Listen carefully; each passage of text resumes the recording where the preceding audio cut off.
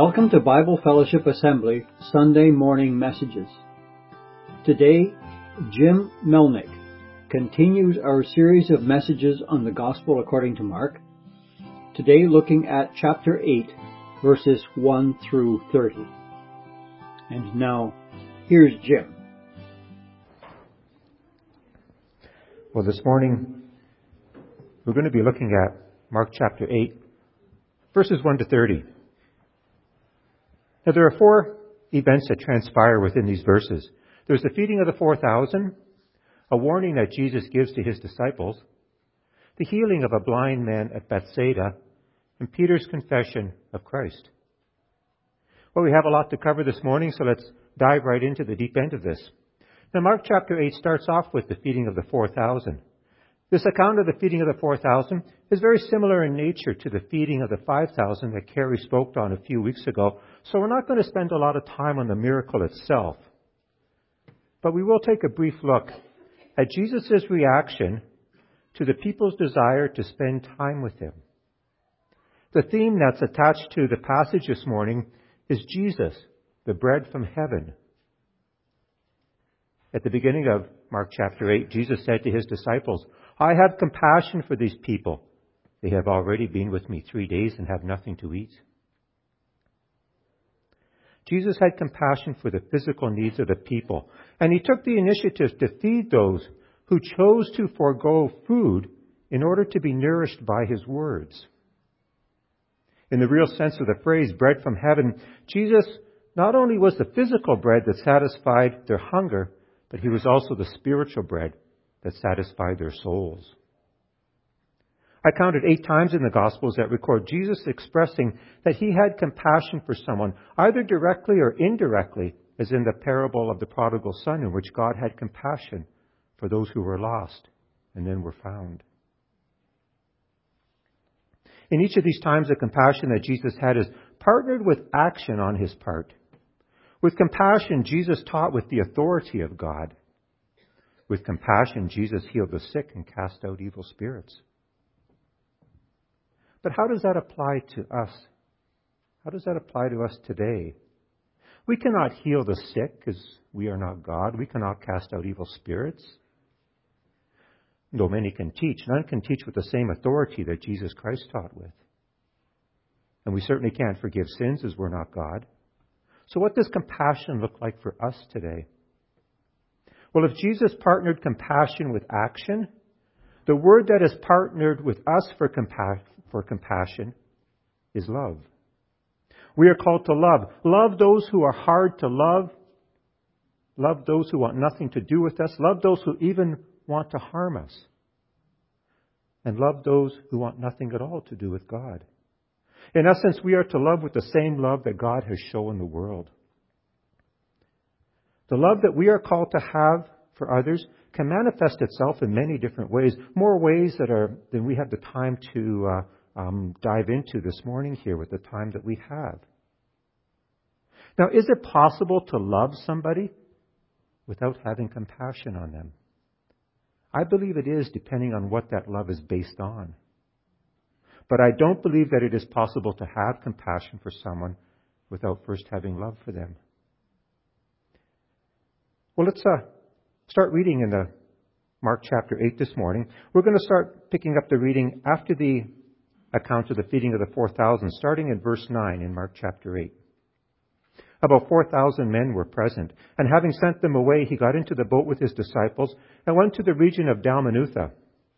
The Pharisees came and began to question Jesus. To test him, they asked him for a sign from heaven. He sighed deeply and said, "Why does this generation ask for a miraculous sign? I tell you the truth, no sign will be given to it." Then he left them, got back into the boat, and crossed to the other side. Jesus had been in the region of the Decapolis, that is in the southeastern side of the Sea of Galilee.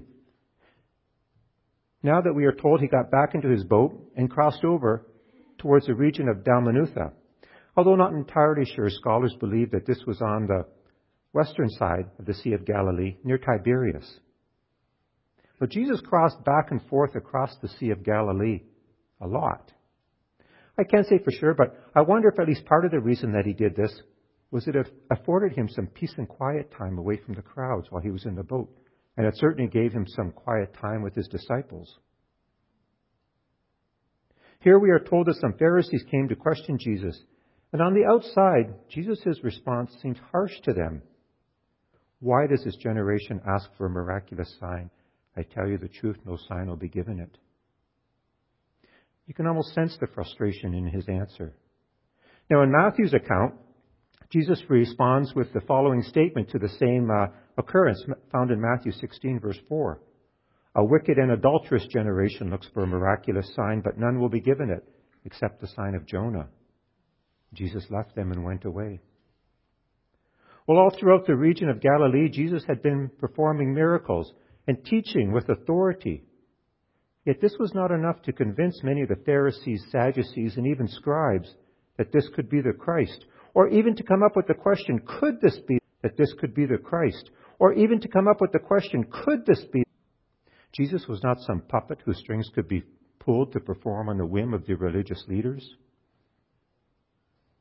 This sign that Jesus had given them, that there would be no sign except for the sign of Jonah, that must have been confusing for them when they heard it. This sign, of course, would become clear for many after Jesus' death, burial, and resurrection. For just as Jonah spent 3 days in the belly of the great fish, so Jesus would spend 3 days in the belly of the earth. Now, is it wrong to ask God for a sign? Not necessarily. Not if it's asked with the right heart and with the right intent. Remember Gideon? He asked God for a sign not once, but twice. God had chosen Gideon to lead his army against the armies of the Midianites and the Amalekites. Although God had shown Gideon earlier through miraculous signs that Gideon was to be God's chosen leader, Gideon still asked God for a sign just to be sure. You remember how the story goes. Gideon placed a piece of fleece on the threshing floor, and he asked for the fleece to be wet with dew in the morning, but the grass around it to be dry, just to make sure that he's the right man for the job. Well, the next day it was just as Gideon had asked. The fleece was soaking wet, but the ground around it was completely dry. But apparently this wasn't enough to convince Gideon, because he asked God for another sign. This time he said, let the fleece be dry and the ground all around it be wet with dew the next morning. Then I'll know that I'm the right man for the job. Well, God complied with Gideon's request for a sign, and Gideon would go on to lead the Israelites to victory as God's appointed leader. So what's the difference between Gideon asking for signs and the Pharisees asking for signs? I believe the difference has to do with Gideon's heart. See, he had a heart that was trusting God, that was believing in God, but he just needed some reassurance. He just needed to be reassured that he was that right man for the job. As I thought about this, it reminded me the first time I ever tried downhill skiing. See, I tagged along with my older cousin once and her boyfriend to Blue Mountain in Collingwood. Since I'd never been skiing before, I got outfitted with all the rental equipment, and they took me to the bunny hill. And they taught me how to snowplow. They tried to teach me how to turn. We went up and down that bunny hill a few times, and they said, let's go try something a little bit more challenging. So they took me up to the next hill. In reality, it was probably just slightly steeper than the bunny hill. But as I stood at the top of this hill looking down, I'm telling you, it was like I was standing on the precipice of the abyss. I thought to myself, are you nuts? You want me to go down here? I needed that reassurance in my life. I needed to be told that I was the right man for the job. Now, I know this is nothing like the reassurance Gideon was looking for. My battle was not against the Amalekites and the Midianites. My battle was against my fear in this mountain. But they gave me that reassurance with just some follow-up instructions. They told me, just go down the hill sideways, back and forth in a zigzag motion. You can go as slow as you want. And they said, if you start to go too fast, just sit down and you'll come to a stop. And they also said, don't worry about anybody behind you, because if they want to go faster than you, it's up to them to get out of your way. But I was probably thinking, yeah, but what if the guy behind me was no better off than I am? But anyway, I worked up my courage, gave myself a push, and I made it down in one piece. And I went back up and tried it again, back and forth, and I was starting to enjoy it. And I think my cousin and her boyfriend wanted to take off on their own, so they left me with some parting words. They said, enjoy the day, and whatever you do, make sure you do not go down any runs that are marked with a black diamond. And anybody who's a skier will understand the wisdom of those words for a beginner. The reassurance. Gideon wanted it and needed it. I needed it. But what about the Pharisees? What was their case? See, in the case of the Pharisees and Sadducees, their hearts were ones of disbelief. They didn't need reassurance. Their minds had already been made up. Their hearts were hardened to the point that they weren't asking for a sign or even hoping to be convinced that Jesus was who he claimed to be. No, they had already convinced themselves that Jesus could not be the Messiah. In fact, just earlier, they were accusing Jesus that his power to heal people came from being in league with Satan. In a way, these Pharisees were saying, if you really are who you say you are, then give us a conclusive sign directly from God to prove it. But Jesus had had enough of their antics, and he spent no more time on them. Now, while they were in the boat, Jesus took the opportunity to warn his disciples about the threat that the Pharisees would pose to the nation of Israel.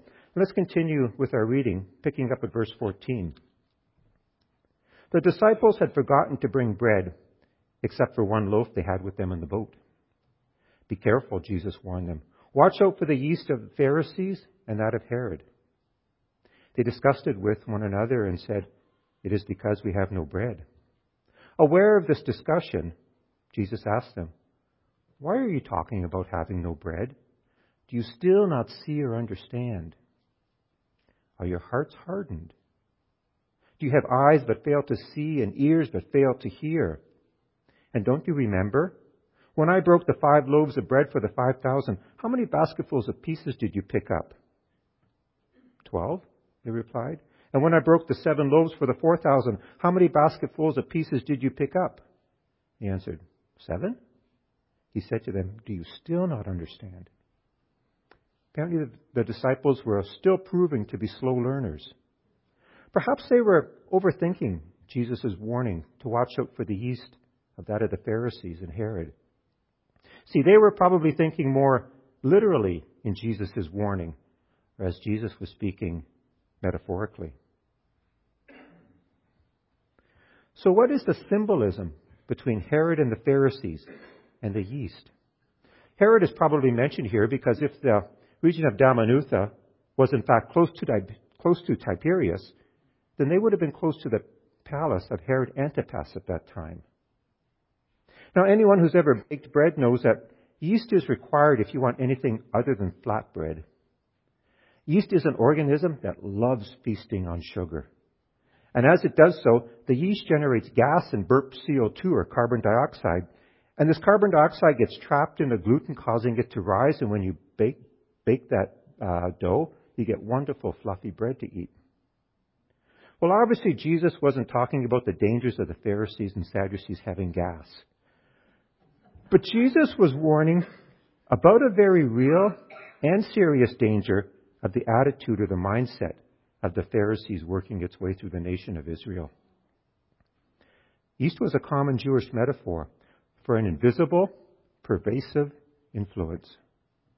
In this context, the yeast referred to a gradual increase of unbelief. This unbelief in Jesus by the Pharisees and Herod lay behind the demand for a sign that was made by them. Their minds were already made up, and their questioning wasn't in search of answers, but rather they were looking to trap Jesus with his answer. And now Jesus was warning his disciples not to let the yeast of unbelief enter their lives. This attitude of a number of the Jewish religious leaders continued right up to the crucifixion of Jesus Christ. And if we take a look at the account of that in Matthew chapter 27, verse 41 to 43, we find, in the same way the chief priests and teachers of the law and the elders mocked him. He saved others, they said, but he can't save himself. He's the King of Israel. Let him come down now from the cross and we'll believe in him. He trusts in God. Let God rescue him now if he wants him. For he said, I am the Son of God. But Jesus remained silent on the cross to them and their accusations. In his silence, Jesus spoke loudly, "In the days to come, I'll show you that it is far greater to come up from the grave than to come down from the cross." Well, now we come to another miracle in Mark's Gospel. This miracle has quite a unique twist to it. In fact, it's the only recorded miracle that takes place in 2 stages. And this miracle is only found in the book of Mark. We can read about that in verses 22 to 26. They came to Bethsaida, and some people brought a blind man and begged Jesus to touch him. He took the blind man by the hand and led him outside the village. When he had spat on the man's eyes and put his hands on him, Jesus asked, "Do you see anything?" He looked up and said, "I see people. They look like trees walking around." Once more, Jesus put his hands on the man's eyes. Then his eyes were opened. His sight was restored, and he saw everything clearly. Jesus sent him home, saying, "Don't go into the village."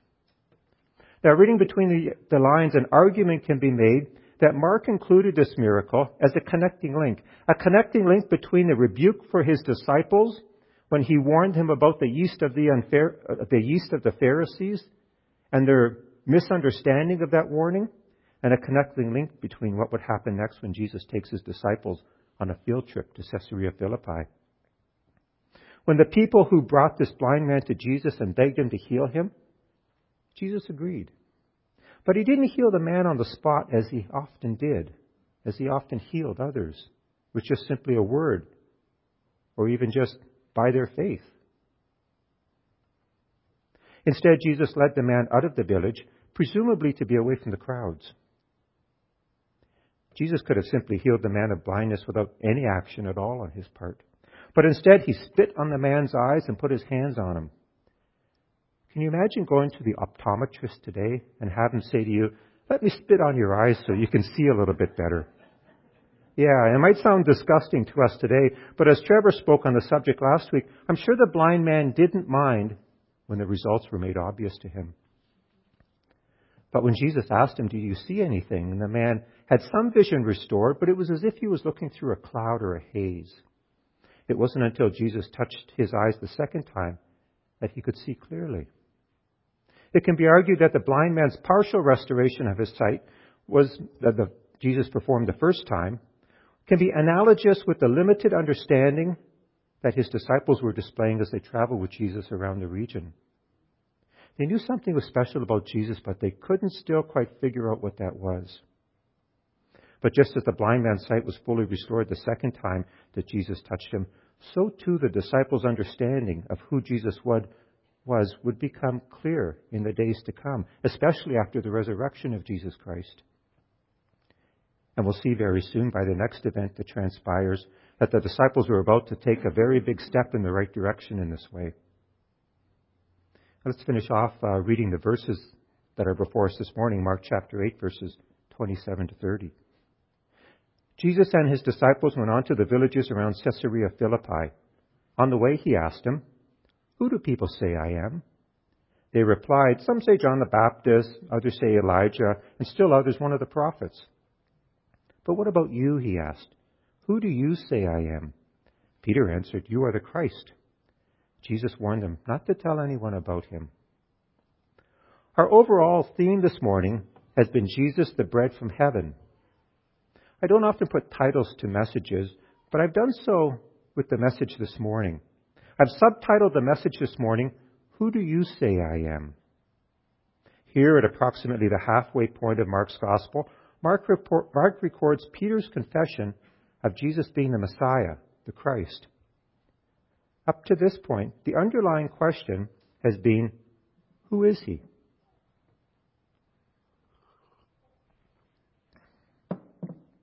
In Mark and other Gospels as well, the question keeps coming up, who is he?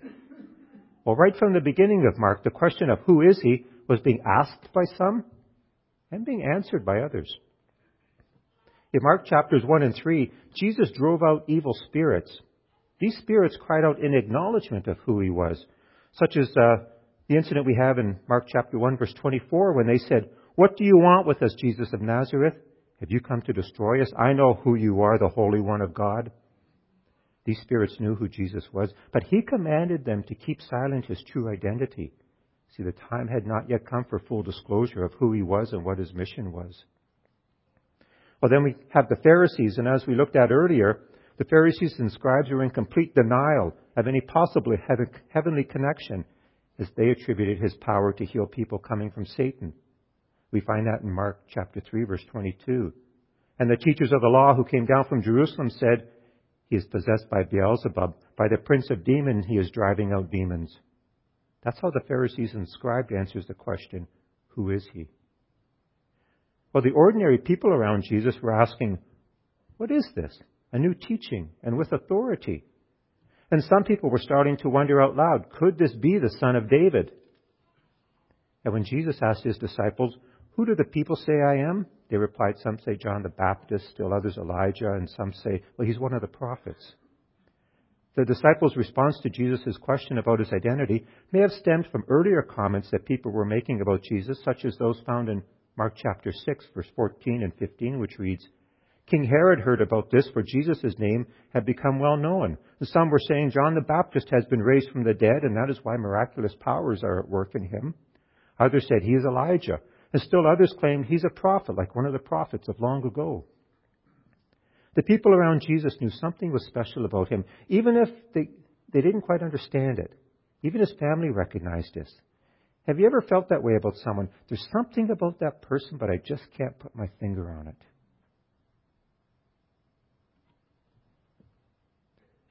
Even those closest to Jesus, his disciples, struggled early on with his identity. And you can find that in the comments that they were making, especially in the comment when Jesus calmed the storm while they were in the boat. Matthew 8:27 reads, They were terrified and asked each other, Who is this? Even the wind and the waves obey him. It has taken a while and some patient teaching by Jesus, but they were just starting to recognize who Jesus was, even if they didn't truly fully understand his mission yet. And now Jesus told Peter, Don't disclose who I am to anybody, not just yet. See, the people were looking for a Messiah, but they were looking for a Messiah who would come and save them from the rule of the Roman Empire. They were looking for a political Messiah. But Jesus came not with a political mission, but rather he came with a spiritual mission. The masses weren't ready for full disclosure yet. Mark's account of Peter's confession is kind of like the Coles Notes version. That is, it's condensed compared to when you read about it in the Gospels like Matthew. Mark leaves out Jesus' praise for Peter's confession of who Christ is. In Matthew's account, he records it as, Simon Peter answered, You are the Christ, the Son of the living God. Jesus replied, Blessed are you, Simon, son of Jonah, for this was not revealed to you by man, but by my Father in heaven. It's believed, and evidence supports, that Mark was the scribe for Peter, recording Peter's account of his time as a disciple of Jesus Christ. Mark himself was not a disciple, but today we would call him a biographer of Peter's story. What's interesting in Mark's gospel is that Peter leaves out the praise that Jesus blessed him with. Peter's humility is evident as he left out what a lot of people who have overinflated egos would not only include in their own biographies, but they would emphasize in bold, big, capital letters, Jesus Christ, the Messiah, praised me for my answer. That wasn't Peter, though. But as we shall see as we continue looking on in the Gospel of Mark, though Peter left out the praise, Peter includes those incidents in his life that were less flattering to him and even embarrassing to him. Jesus renamed Simon and called him Peter, the rock. Well, I believe this rock had a layer of humility embedded within his core. About halfway through the book, Mark chapter 8 records the change in focus from the crowds unto the disciples. Jesus starts spending less time with teaching and healing the masses around him and starts to devote more time to preparing his disciples for what was to come in the near future. After Peter's declaration on behalf of the 12, Mark's narrative becomes oriented towards the cross and the resurrection.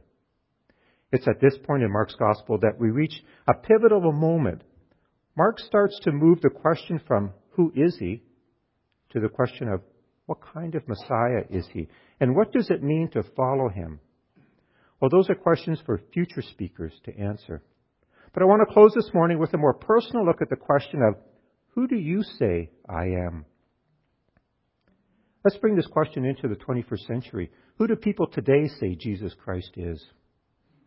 I tried looking for a recent survey on this question and found a few, but can't really confirm their numbers, so I'm not going to look at the numbers of this. But the answers to the questions I found were quite interesting. And in a lot of ways, I believe these answers, for the most part, haven't changed over 2,000 years. Perhaps some of the reasons that people give these answers have changed, but for the most part, these answers, I believe, have remained the same. I'll start off with the answer that I believe to be true, and the answer that I believe is supported in the Bible. Who do I believe Jesus Christ is? I believe Jesus Christ is the Son of God, the Messiah who came, who was prophesied in the Old Testament, the one who created the universe, and who came to this earth as one of us, and yet still fully divine as part of the Trinity.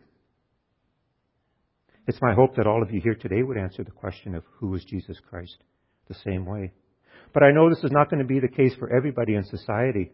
And if your answer differs from mine, or if you're not quite sure who Jesus Christ is, I'd love to hear from you. I'd love to speak with you, not to condemn you or to argue with you, but to try to understand you. Some of the answers that I did come across, either in talking to people or in reading on the subject, are answers like, Jesus was a good teacher, but nothing more than that. Another answer, Jesus was the Son of God, but not part of the Trinity. Rather, he was God's first creation. Now, a third answer, Jesus Christ is just a myth. And it's just a myth that's been perpetuated over time. And there's probably other answers and variations of these answers that maybe some of you have come across over time. But how you answer the question of who Jesus is will undoubtedly be influenced by what your thoughts are on the authenticity of the Bible is. Some believe the Bible has been corrupted over time because it's been translated over and over. Or like a fisherman's story of the one that got away, the stories in the Bible have grown in grandeur as the years went on. I was challenged by someone with the question once of the Bible's authenticity. And a great book that I found to help answer that question is called Cold Case Christianity by Jim Warner Wallace. In it, he uses his skills as a cold case detective to help establish the chain of custody of the evidence, which includes thousands of manuscripts that relate to and show and prove the authenticity and the authority of the Bible. I've also had someone challenge me with the thought of Jesus not being part of the Trinity. That is, Jesus is not God. Well, once the authenticity and the accuracy of the Bible can be established, then we can look to the Bible itself for the answers. And within these pages of the New Testament, you'll find John chapter 1. And elsewhere, you'll find the words of Jesus himself. Before Abraham was, I am. And elsewhere, where Thomas had finally believed that Jesus had been raised from the dead, Thomas spoke the words to Jesus, my Lord and my God. And elsewhere you have the accounts of the disciples worshiping Jesus. And Jesus forgiving the sins of the paralytic before he healed them. Well, who can forgive sins but God himself? The evidence starts to stack up quickly for Jesus being God, who came down to spend time with us as one of us. Well, some believe that the Bible is just a myth, and because the Bible is just a myth, then Jesus Christ is just a myth. He never even really existed. Well, I believe that the evidence for Jesus' existence can even be found outside of the Bible. In historians and philosophers who lived during the 1st century A.D., during the time when the story of Jesus took place. Historians and philosophers who were not Christian, and who in fact were often hostile to Christianity. Several such men record the existence of Jesus and or the events surrounding his crucifixion. Now, these historians don't record anything that proves the resurrection of Christ, but they do prove evidence towards his existence. However you answer the question of who is Jesus Christ, all, if they are honest, will have to agree that the name of Jesus Christ has not only survived 2,000 years, but it continues to influence people even today. Even those who believe Jesus is a myth will talk for hours about him. I can't quite figure that one out.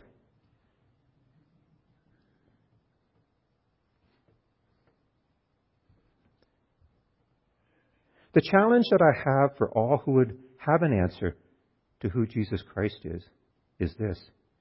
Is your answer based solely on an opinion, or is it based on evidence? I can respect somebody and their answer, even if I don't agree with them, if they base it on evidence. I may not even agree with the evidence that they're basing it on, but I can respect the person for going the extra mile to look for the evidence for their answer. But to be honest, I have a hard time respecting an answer based solely on an opinion without much thought behind it. And by the way, I believe faith is an evidence. After all, the Bible says faith is being sure of what we hope for and certain of what we do not see. And for some, faith in their belief in Jesus Christ is all that's required. But for others like Gideon, they need some reassurance. They need to have the evidence before they can answer that question for themselves. Who do you say I am? If you've not searched out for an answer of who Jesus Christ is with all of you, and I don't mean just listening to an answer saying, well, that sounds good, so I'm going to pick that one. Or saying, well, I believe that person's opinion, so I'm just going to believe them. No, but search it out critically with all of your heart and soul. Then I challenge you to do so. It's the most important question that you'll ever answer in your life and in the eternity to come. Heavenly Father, we do come before you this morning in full humility. On our own, we can do nothing worthwhile for you, for your kingdom. But through the power of your Holy Spirit that you send us, we can do mighty and wonderful things. Lord, help us to be that voice in the wilderness. The ones who today in the 21st century cry out, prepare the way. Prepare the way for the Lord, for your coming again. And when you come, it will be in full power and glory. Lord, teach us, show us how to be that light to the darkness that's in the world today.